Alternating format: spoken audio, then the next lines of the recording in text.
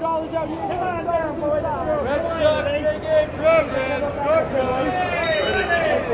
to Inside the Monster with Steve Perrault and Joey Capone.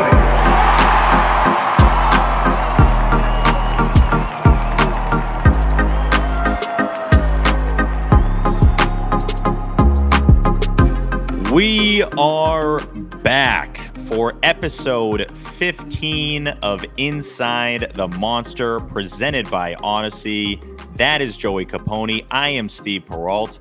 Joey, we got a great interview today, man. This is one I have wanted to do for a long time. I don't think I've ever heard this guy interviewed before. And I'm building it up like it's a surprise. His name's literally on the title. Yeah, you tapped it. If you're listening to this, you tapped his name. Yeah, so. You can see it says John Valentin. John Valentin was one of my favorite players growing up, man. It was the big three before Pedro got here. For me, it was John Valentin, Mo Vaughn, and Nomar Garcia-Parra. Those were the guys. Those were the guys who went to the old ball yard. That was a much different looking Fenway in the mid-'90s, I'll tell you that much. But he was all about his business, man. We talk about that in this interview. Smooth guy, very good player. One of the best players that didn't make an all-star team. I think you can say that pretty safely in all of MLB. One of the best players that didn't get there. He should have in 95. Gets a Silver Slugger in 95. We talk about that season. We talk about the 96 season. Hell yeah. 96. We talk Pedro. We talk Nomar.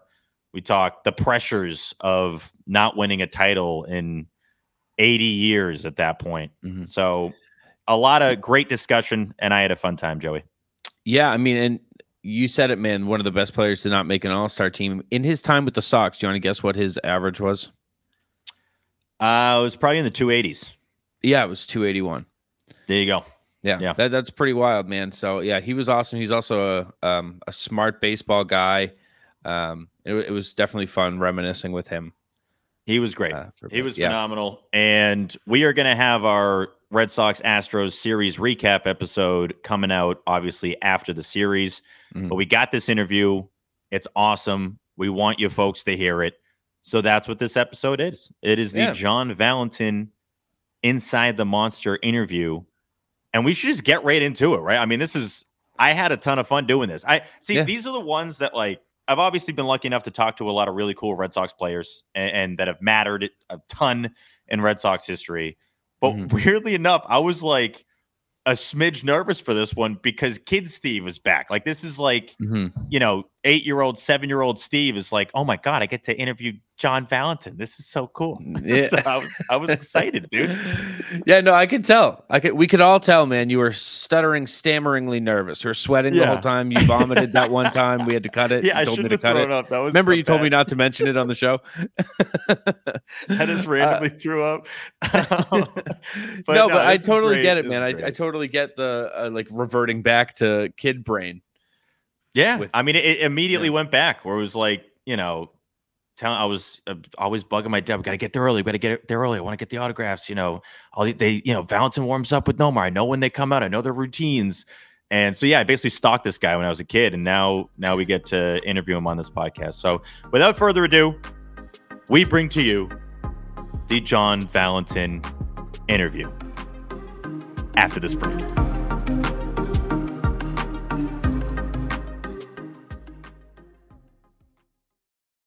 We welcome John Valentin to Inside the Monster. First off, John, thank you so much for doing this. How you doing? I'm doing very well. Thanks for having me. Absolutely. We start with the Cape League. I want to start with the Cape League. We all know you went to Seton Hall. You had Mo Vaughn, Craig Biggio as teammates. I'm sure you've talked about that 8 million times. I want to know about your experience on the Cape in the summer of 88 with the Hyannis Mets. How was that? Well, actually, it's quite interesting. I got drafted in June, and I never actually played in the Cape. You didn't play? I did not play. I left to go to short season Red Sox minor league baseball in the New York Pen right before the season started. So I did not play with the Hyannis Mets, although I was looking forward to it. I just felt like it was time to sign and start my pro career. Which makes sense. See, I'm out here looking for the game logs, and I'm like, where are they? But I assume it was 88. It's, I don't know. Cape League and keeping stats is always a little bit tricky, and it's hard to find the box scores. You didn't play in the Cape League, but didn't you? I feel like I've seen images of you with like the Hyannis Mets hat on. So were you down there? Yes, I was. They took baseball card pictures, and yeah, I was in uniform, and I was about to start the season, to be honest with you. And it just turned out that the Red Sox wanted me to sign. Obviously, I wanted to sign. It just took a matter of time to negotiate the deal and start my pro career. Wow, that's wild. All right, fun fact about John Valentin. I never knew that. So when you find out that you're drafted by the Red Sox, what's the first reaction and kind of the next steps after that happened? I mean, it was fantastic. I knew that, if I was going to make the major leagues, I would be in the Northeast, where my family could see me play. And it was just great moment in my life as a young kid coming out of college, and always wanting to obviously get the opportunity to try to get to the next level, which is that pro level. And your first experience at Fenway, what was that like? Because obviously getting drafted by the Sox is one thing. You then get to Fenway Park. We all know the history, around Fenway. What was that experience like? Pretty fantastic. I had Butch Hobson as a AA manager. He also was my AAA manager, and he was the big league manager at the time when I was in AAA in '92. Obviously the team wasn't doing that well. The Red Sox, they were not doing great in the standings, and usually guys get picked up, come up during that September call up. They decided to bring me up a little bit earlier to see what I could do. And it was a great day. I actually missed batting practice, and Butch said, you're in the lineup. I said, I'm in the lineup. I didn't even take any batting practice. I'm facing Kevin Brown, which, obviously an excellent pitcher for the Texas Rangers at the time. And, it was a great experience. Everything went really, really fast. And I was able to get, I went 0 for 3 against Kevin because, he had a great sinker slider. And then I came up in I believe the 7th or the 8th with men on base, and had the winning run that ended up being the winning run of the game. So I had an RBI single over the shortstop's head, and it was a fantastic day all around when the day was over. When did you actually feel like, okay, I'm on the team? Because it's one thing to get the call up and to start getting MLB at bats, but when did you actually feel comfortable like you were a big part of the Red Sox? Because obviously through that, majority of your career is in Boston. I know you're 1 year with the Mets, but when did you really feel like, oh, I'm one of the guys here? Well, it took a little bit, actually.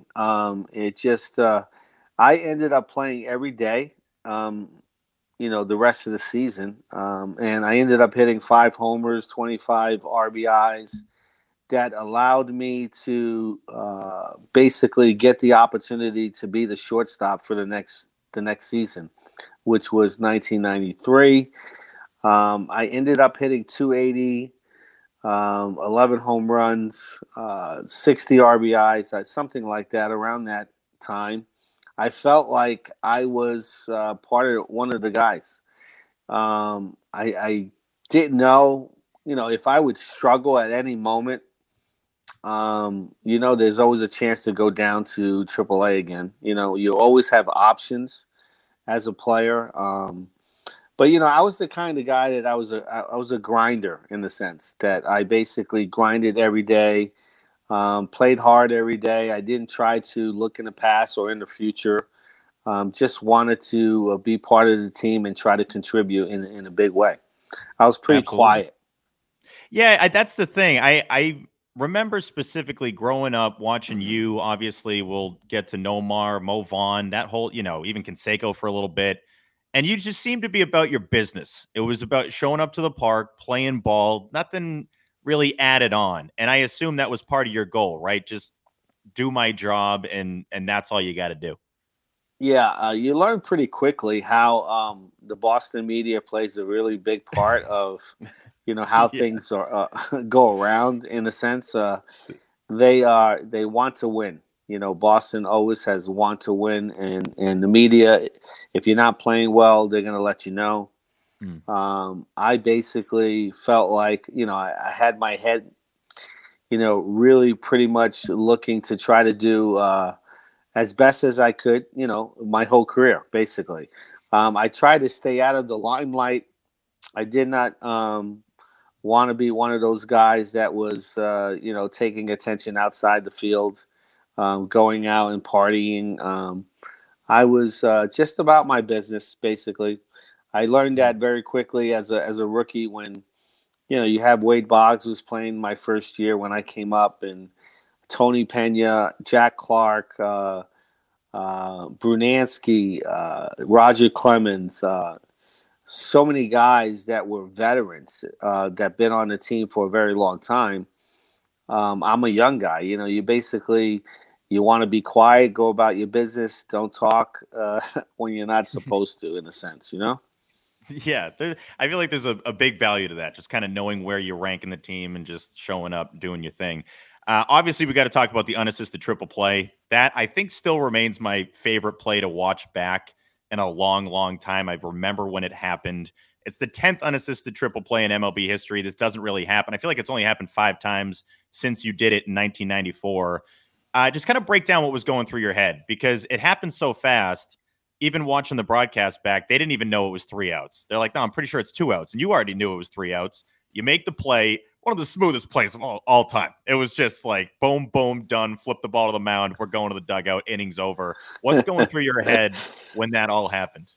Well, it's a situation where, Lou Piniella, he had to bunt on the previous pitch. And I believe I'm not sure who was up. Was it Mark Newfield, I believe? I'm not sure.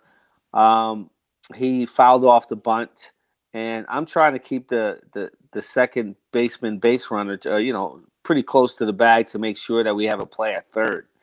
And I was pretty close to him.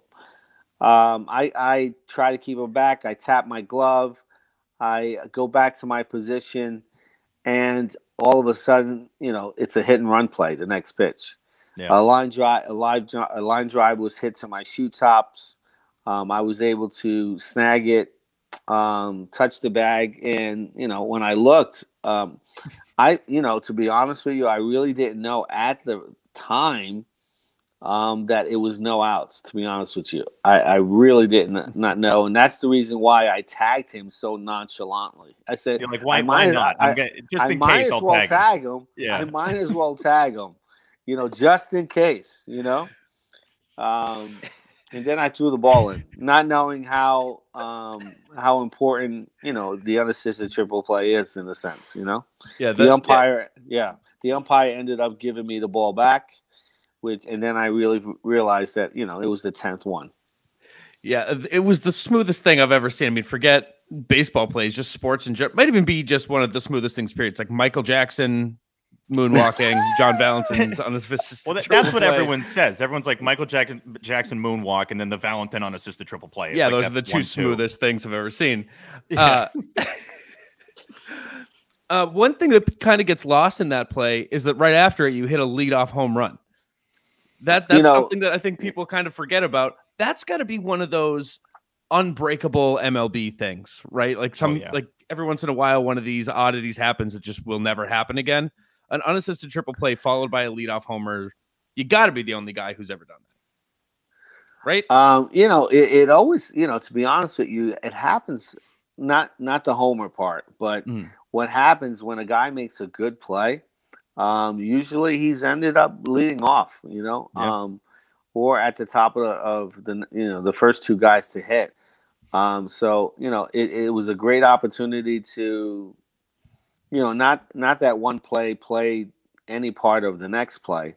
But, it's just coincidental that, I got a good pitch to hit and I hit it out, So, you make a good play like the unassisted triple play and then you hit a home run. I mean, that's pretty fantastic, I'm glad that we know now that you didn't know the outs, because now this all checks out. Because when you tag him, you're like, yeah, what the hell? I'll tag him. Like he's in front of me. If there's no outs, whatever. Now there's 3 and I can go to the dugout. But I'll never get over, in a good way, how chill it was. It was the coolest looking play I've ever seen. You just trot to the dugout like nothing happened. And everyone was a little bit stunned. I don't know, like in the dugout, were they like, dude, that was nuts? Like, what was the reaction in the dugout? It's so funny, but they were making fun of me. You go, you didn't know how many outs there were? I go, I really didn't. I'm like, okay, I just threw the ball in. So like, excuse me, I just made history. I'm the 10th guy to ever do that. Yeah, everybody knew what it was. I mean, how important a triple play was, but not me at the time. That was good. I mean, everything. I feel like your whole game was very smooth. Like it was. When you're at the plate, the stance, the swing in the field, great glove. Like, I know in today's game, swagger matters a lot. And that's a big part of the current version of Major League Baseball. Do you think you can teach the smoothness, or do you just kind of need it? It's hard to, manufacture it, make it real when it's not real, in a sense. And I'm not saying that I had any kind of swagger at all. Oh, you did. No, you did. I'll just cut that out. You did. Yeah. But I think playing different sports, like I played a lot of basketball growing up, and I played for Bobby Hurley at St. Anthony's of Jersey City. And, they were always great basketball teams, although, I didn't start. I was more of a backup player. But I had to guard the best players in the city and, practice with the best players that St. Anthony's had. So I always had pretty good feet. I was able to, play good defense, and that's what made me a pretty decent fielder. And being able to catch the baseball and play, obviously the shortstop position. But by no means it was manufactured. It was just who I was, in a sense. I caught the ball pretty well. I was a pretty heady baseball player, smart in a way that I knew what to do. I was ahead of the game in the sense of I was a student of the game, let's just say, So I was just able to understand, if the ball was hit to me, what I needed to do with it. And, try to be, and I was taught at a young age that, if you play the shortstop position, you got to be a leader, in a sense. Even though I was a quiet leader, you still have to be a leader in a sense, So in 95, you have a career year. You finished 9th in AL MVP voting. So your WAR that year was 8.3, which was almost double your boy, Mo Vaughn, who ended up taking home the award that year. Being how much the advanced analytics and those numbers are kind of analyzed now, do you think that 1995 season happens today for John Valentin, that you have a solid shot at that award? I wasn't really one of those guys, to be honest with you. I really wasn't a guy who was trying to, try to go after the accolades. I wanted to be a good teammate. I wanted to be a person that, went out there and laid it on the line, for the team and play well. Mo Vaughn had a great year. You could question that, Albert Bell also had a great year that year. And I believe that Mo slightly edged, Albert for the award. Analytics obviously is great. It tells a story on how good a year you had, and that's great. That's great. But to be recognized that I was 9th was fine with me, in a sense. I knew I had a great year. I was able to win the Silver Slugger Award. I took it away a little bit from Cal Ripken, a great player. He was an outstanding player that I looked up to as growing up and watching him play.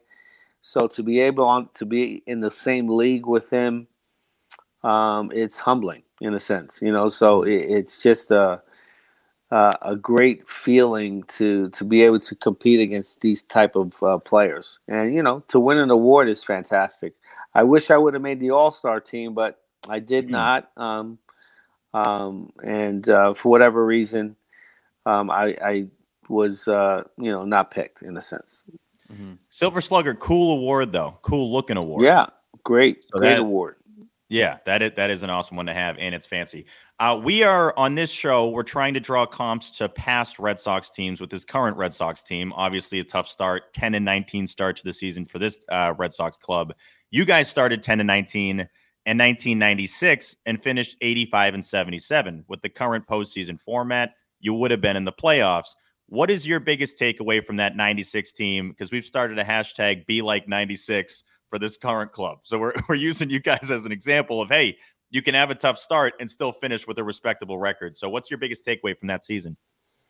Obviously we had really good players, just like this team. This team has a very, good team, a solid team. You just can't try to win all the games so fast. I mean, you really got to, that you're behind the standings. You're playing in the toughest division in the league. The Yankees are trying to, obviously win the division, and so is Toronto, which Toronto is obviously playing very, very well.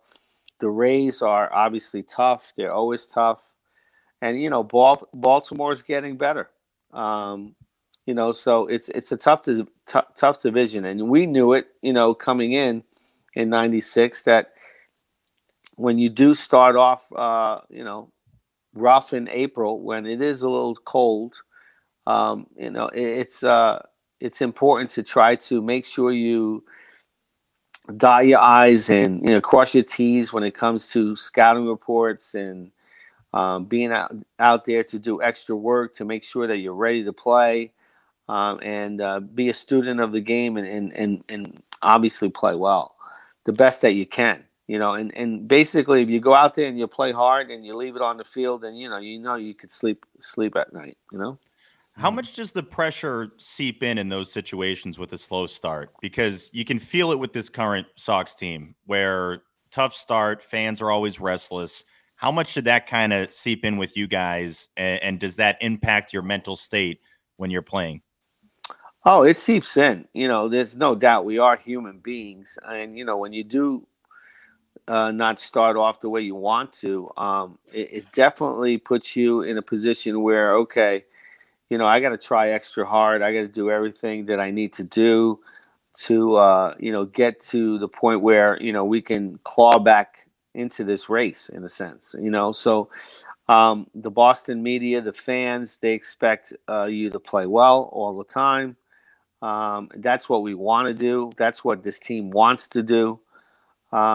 And I think they'll come out of it. They got a great leader in Alex Cora. He's done a fantastic job with them. He's a great communicator with young guys. He's done a great job being a Red Sox skipper. I really feel like they have the chemistry. Trevor Story coming in, obviously switching leagues and facing all different types of pitchers that he's not really used to. Is also very difficult to do. So as he finds his way the second time around, I could see him coming out and doing really well, as because he's a fantastic player as well. Absolutely. Mm-hmm. Speaking of 96, this guy Nomar Garcia-Parra is in town. Garcia-Parra. People always get on me for saying Parra. It's Parra, whatever. Nomar is in town in 96. You are the shortstop. Obviously, Nomar is a big prospect, and you move over to second base. I'm sure you didn't like doing that. What was that whole process like, and what was your relationship like with Nomar over that year and the years to come? Well, we always had a pretty good relationship. I always felt like, when I came in as a rookie, the older guys did a great job welcoming me in a sense to make me feel as comfortable as possible. Obviously I know the players in the league and he's a rookie. So, I tried to give him as much information as I could to help him play well. But, I definitely didn't want to move. There's no question about that. I felt like, I played hard enough and well enough to hold a position. And, you know, it's hard not to be a little selfish in a way that, you feel like you were the best shortstop in the league, I guess, for that year. And why not, continue to play that position, Jimmy Williams was looking at the bigger picture, in a sense, as a manager.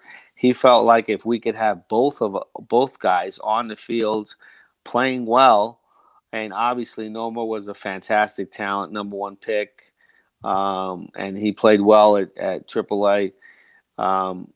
But he was more of a natural shortstop, and in a sense that not that he couldn't play second base or third base or whatever the case may be and make the transition. He played a really good shortstop, at the time. So it was much easier to have him play that position, the shortstop position, make him as comfortable as possible, I guess. And, for me to move over and make the adjustment, I didn't obviously want to leave. I took it a little personal, but I mean, I got over it. I ended up hitting 23 home runs that year, playing second base for half the season. Tim Nearing ended up getting hurt at third base, and I moved over to third base to start that third base career. And the Red Sox signed me for a 5-year extension. So I felt like, very welcomed. I felt like, I parted the Red Sox for a long time. When you put on the Red Sox uniform, you really don't want to, go anywhere else in the sense. That's how I felt. But once I made the transition, I turned the page and tried to go out there and play well again, Did that impact your relationship at all? You guys always seem, I don't know if I want to say close. I mean, you seem tight, though. It didn't seem like there was any issue. Obviously, a lot of people are making a ton about the Trevor Story, Xander Bogaerts thing. They seem to be handling it well. That never seemed like an issue with you guys. So there was no real, I don't want to say drama, but there was no problems. Not at all. Not at all. He, obviously was a definite asset to the team. And, we welcomed him with open arms. We wanted him to do well, play well. When you get on the field, it's important to have that type of chemistry. If I'm going to be his partner up the middle, in a sense, I have to be close to him in a way. I have to know, what he likes to do, where he likes to throw the ball, and try to, you can't have any animosity towards a player, because that will show somewhere. And that's not something that I was, once I made the transition, I wanted now to be the best second baseman at the time. And then, I only played half the season there. And then when I went to third base, I wanted to be the best third baseman. I tried to be as professional as I could be, in a sense, and trying to play the position the best that I can, because I always wanted to, be an asset, to the team. Absolutely. And you were an enormous asset to the team. That Pedro relief appearance in Game 5 of the 99 ALDS gets discussed a lot, but what I think gets overlooked is your enormous game in Game 4 against the Indians. You have 7 RBIs as the Red Sox win 23-7, which still blows my mind. I believe that is still the biggest postseason win in the history of baseball. What was going through your head that night? Because it's an elimination game, and obviously you performed at an extremely high level. The playoffs are a different animal, to be honest with you.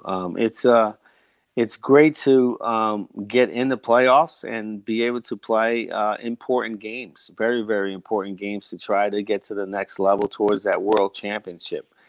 The Indians obviously were a great team. With Manny Ramirez and, Jim Thome and Sandy Alomar. I mean, there's so many, Albert Bell. There's so many guys that were on that team. And they played, obviously won the first 2 games. We knew we had to show up. I think I think when you get in the playoffs and you're down 2-0, there's two things that can happen. You can, bury your head in the sand, or you can come out fighting a fight that you probably will never ever do. You're not used to doing, in a sense. So I was pretty much, trying to, capitalize on every situation that I could, and be extra aggressive at the plate. I was a pretty aggressive player. I was a quiet, aggressive player, but I was pretty aggressive, and I wanted to make sure that I was a little extra aggressive that series. Mm-hmm. And it turned to be, turned to be okay. I played extremely well, and it was something that I will remember for a very long time. Yeah. So speaking of aggressive at the plate, Brock Holt was the last guest we had on this show, and you guys are two of the last three Red Sox players to hit for the cycle. When you are in the box, a double away from the cycle, what's going through your head? And then once you're on second, you're getting that long standing ovation from the Fenway crowd. What's going through your head then too? Well, it's great to lead off the game with a homer, and I would never even think about, after the homer, that I would hit for a cycle. But then my next at bat, I hit a long fly ball to center field that bounces off the wall, and then I'm running to third. I didn't hit many triples. I usually hit a lot of doubles. But when I started to my second at bat, after the triple, I was like, okay, we got a shot at this in a sense. Try to take quality at bats. And I hit a flare single my next at bat, which was off the end of the bat into left field. And, Joe McGrane's still in the game. Joe McGrane's is still in the game. He likes to throw a lot of sliders. And I knew he wasn't going to throw me a fastball. So, it's something that, being a student of the game, you knew I might get a slider. I just wanted to make sure that it was up enough, and I was a pull hitter. And not that I was trying to hit the double, but Fenway Park, I hit a lot of doubles off the wall.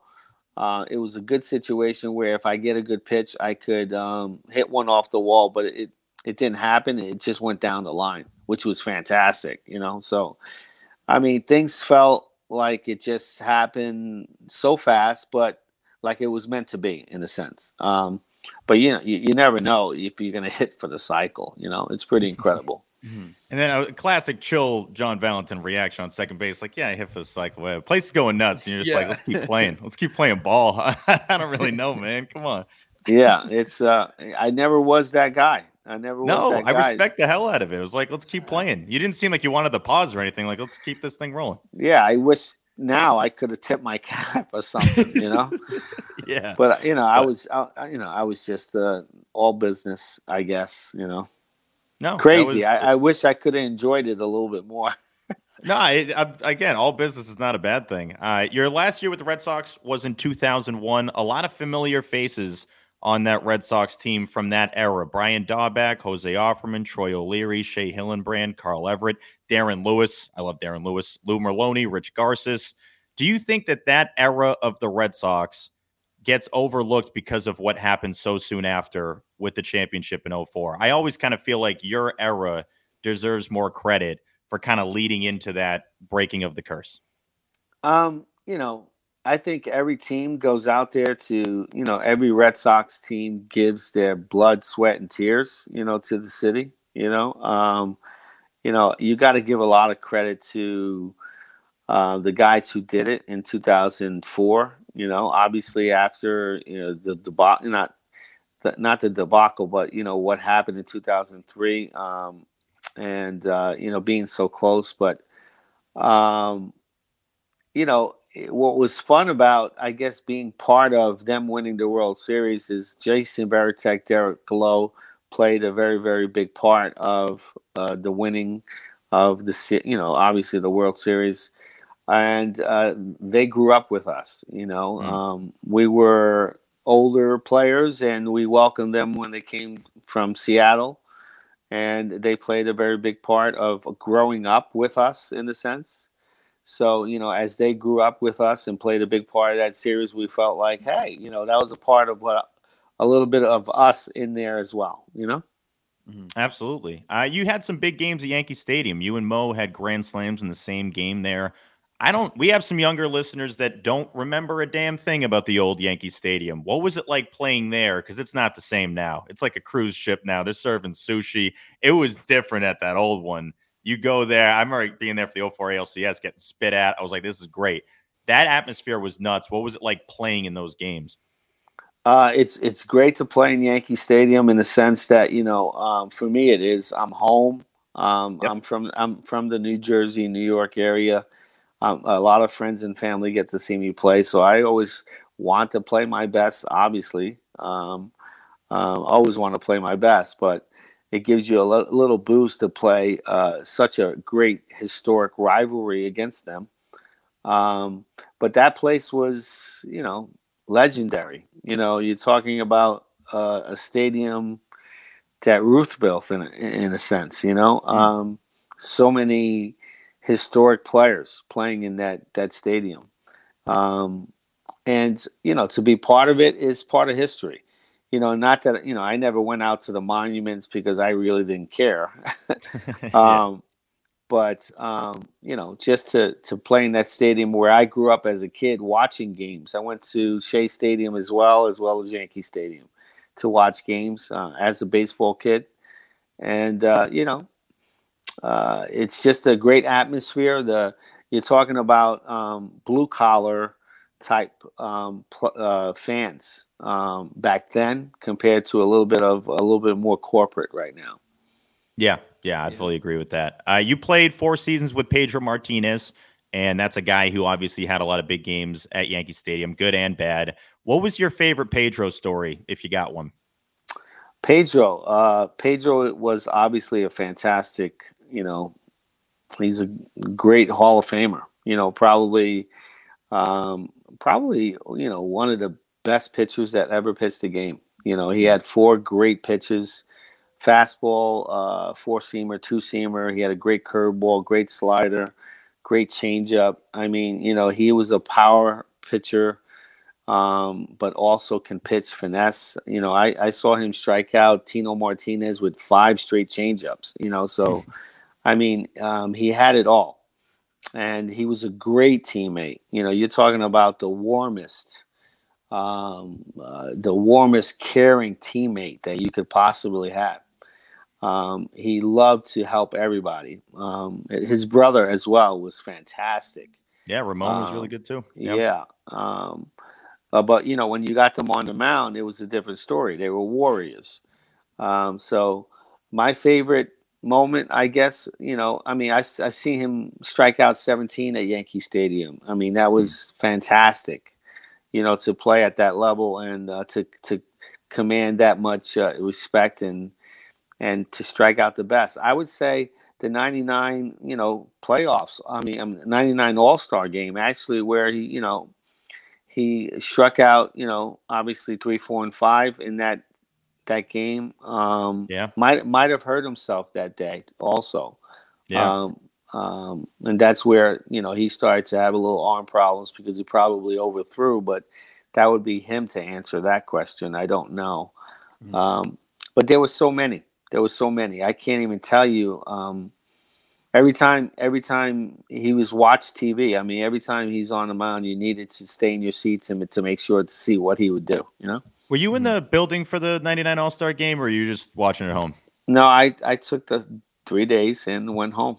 Yeah. Yeah, you're like, the break is nice. Yeah, I didn't know with it being at Fenway, if you're like, I'll stick around and, watch these guys. No, the 3 days are good.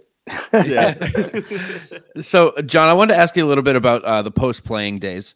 In 2012, you started working with the Dodgers organization, doing some hitting coaching stuff, and then in 2016, started working with their high A team. I'm testing my own memory here. The Great Lakes Loons. Yes. All right. Yes. So I wanted to ask, how do those two things compare? What's it like doing hitting coaching for major leaguers versus guys who are aspiring to be major leaguers? And is there like a satisfaction that you get from helping guys climb the ranks to try to get there? Oh, yes. I mean, there's satisfaction in both, actually. From,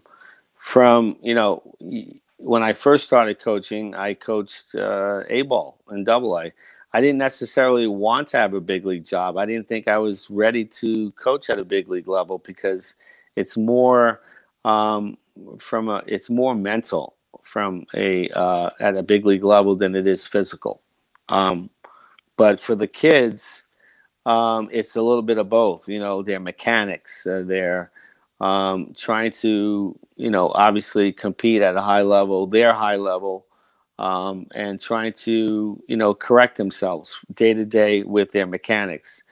They don't know anything, in a sense. So it's important that you try to give them as much information as possible, try to make them relax and go about their business in a relaxed way, but a professional way. They're learning, in the big league level, it's challenging. Hitters think, they know everything in a way, and that's good because, you want a confident player that knows himself. But, there's communication that you need to have. Like there may be things that I see on video that I could probably say, okay, this is how a pitcher is pitching you. This is how you should, obviously plan against him. But most hitters like to go with their strengths, and most pitchers like to go to their weakness. So when it comes to hitting a pitcher, you have to sometimes hit their pitches. And that's the outside corner, going the other way, being able to stay on the ball, to stay through it. A lot of hitters, if they're pull hitters, they tend to want to be pull in a way, just like I was. I went with my strength, but it got me in trouble sometimes because they pitched me away. So, in order to have success at a very high level, you have to be able to do both. And it's a chess game. The pitcher is trying to get you out. You're trying to, obviously hit against him.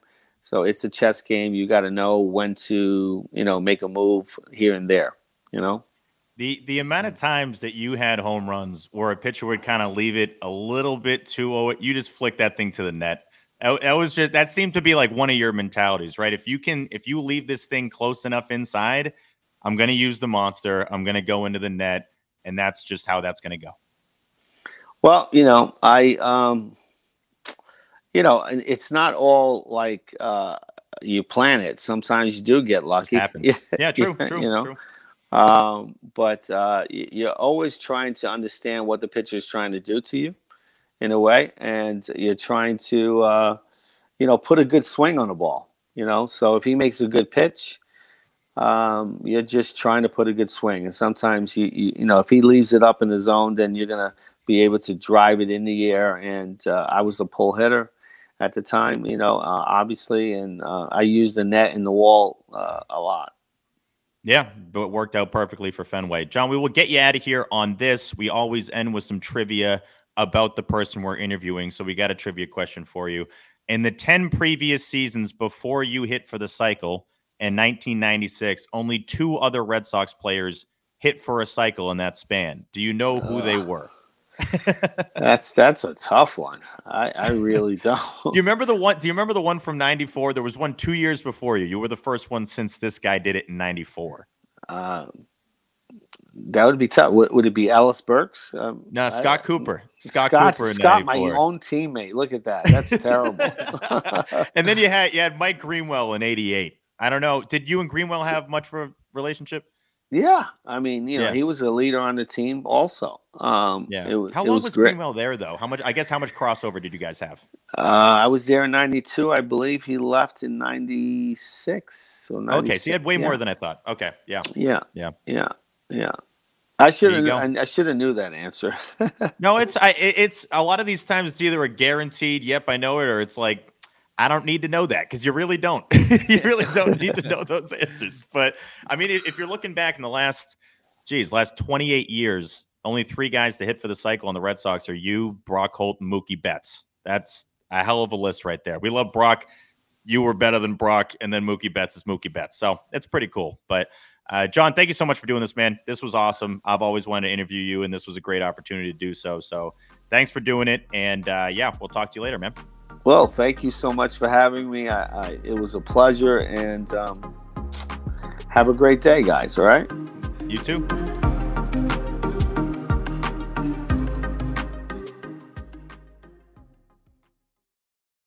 We are back. That was awesome, Joey. That was a trip down memory lane. I'm telling you. Not enough fans give enough credit to the 90s Red Sox teams. Those teams laid the groundwork for what happened in 04, 07, and beyond. Mm-hmm. The 90s Sox have a special place in my heart, and so does John Valentin. He said some cool stuff, man. Tons of cool stuff. He's an insightful guy. I think one thing that went a little overlooked, I'm glad we didn't dive into it and really talk about it in the moment. It would have been totally wrong, but I did want to bring it up with you after the interview is over, which is right now. We talked about how he's about his business, and when he hits for the cycle, he, just kind of kept going about his business. It was like, let's get the game going. And he divulged to us, he's like, I wish I enjoyed it a little bit more. I wish I took a second and enjoyed it a little bit. And that's, I don't know, something that maybe I hope he's instilling in the players that he's coaching a little bit to, hey, take a sec. I know that there's this hard pressure from the media and from your coaches and whatever to do your business, go out there, act like you've been there before, be a gamer, do this. Take a sec, because, your career's not going to last 40 years, take a second and take it all in.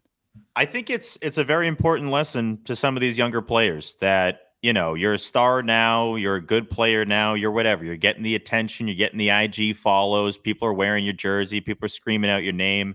Stuff doesn't last forever. It really doesn't. And you got to soak it up. You got to enjoy it. Have fun when you can. He alluded to the pressure of Boston as well. And I think that that goes hand in hand with what he's saying, right? Where he comes up, you got Wade Boggs, you got Clemens, you got stars, you got Hall of Famers that are on the Red Sox when he comes up. And it's immediately just stay in your lane, right? It's don't talk that much. Just play, earn your spot on the team. And I vividly remember that growing up, this guy shows up to the park and just plays ball. He's not about look at me. He was a very look at me player. He wasn't trying to hog the attention. He just wanted you to know that he was a damn good ball player and that he took it seriously. And it was weird. He almost seemed to realize as we were interviewing him, he's like, wait, did I not acknowledge the fans enough? And it's I don't think it was ever noticeable. It's just, we don't say be about your business, that he was about his business as a bad thing. It's more that's a respectable trait. Right, it's just a trait. It's just I think it's respectable. There's a certain level of me that I'm so out on Draymond Green. I can't at a certain of all level, the players that you just I'm just saying that just is so obsessed with himself, talking about themselves all the time, pointing at me. That's who comes to mind. And that won't just calm down. It's constant. So I don't love Draymond Green, but I just think with John Valentin, because these guys get brought up together all the time, John Valentin and Draymond Green. I know. It was nice to see a player that just went about his business, did his thing, performed at a high level, and I think he handled the Nomar question very well as well. It's of course, honest. I wasn't pumped. Was very honest. He's I wasn't pumped about moving to second base, but had to do it. It was Jimmy knew the future, and the future was Nomar, and that's exactly what happened. So John Valentin's awesome. That was a great interview. I had a ton of fun doing that. And Joey, you're basically your top takeaway from the interview outside of the obvious, wish you maybe acknowledge the fans a little bit more, but I don't think it was I don't want him to think that it was noticeable. It was more that, you were a ball player, man. And that's a respectable thing. Yeah. I don't know, man. I guess it's just that he's a guy that I wish was coaching me. As he was talking, I was like, maybe I can apply some of this to my game, for my men's league in the summer. I should really listen up closely. Okay. He's talking about competitive at bats. Maybe I could use this, like, coming up with some new formats for quote cards. Like, oh god, yeah. Really, no, I'm trying to get back on the diamond. I'm like, man, I'm gonna hit over 217 this year. I'm so gonna do it. Gotta do it. Have it in a few years. But he doesn't seem like he's extremely comfortable in his own skin. He understands who he is. I think he's very self-aware, and he always was. And that is a respectable trait. It's somebody that gets what their job is, does it, and understands to stay in that spot. I said right after we were done, he's a gentleman. He is a gentleman. I think that's like the perfect word for him. He's a gentleman. Him and Whitlock would get along. They'd get into a door hold off. You know, one of them would hold the door for the other and be like, "After you, sir," and the other would be like, "Please, after you." No, the pleasure's all mine. No, the pleasure's all mine. Mine, sir. They would do that for a while. They're both just too damn nice. That will do it for this one, Joey. That will do it for episode 15. Great thanks to John Valentin for joining the show. Great thanks to John Valentin for joining the show today. Many blessings and peace be upon him. Many blessings to John Valentin on this day. That was awesome to do. I was so happy to get to interview him. And we'll have our Astros Red Sox series recap episode coming up next. But for now, that is Joey Capone. I am Steve Peralt. Go Sox. Inside the Monster is a production of Odyssey in partnership with the Boston Red Sox. The show is produced by me, Steve Peralt. Our executive producer is Lena Glazer. Mixing and video editing by Joey Capone. Special thanks to the Red Sox and Major League Baseball for their contributions to the production of this podcast.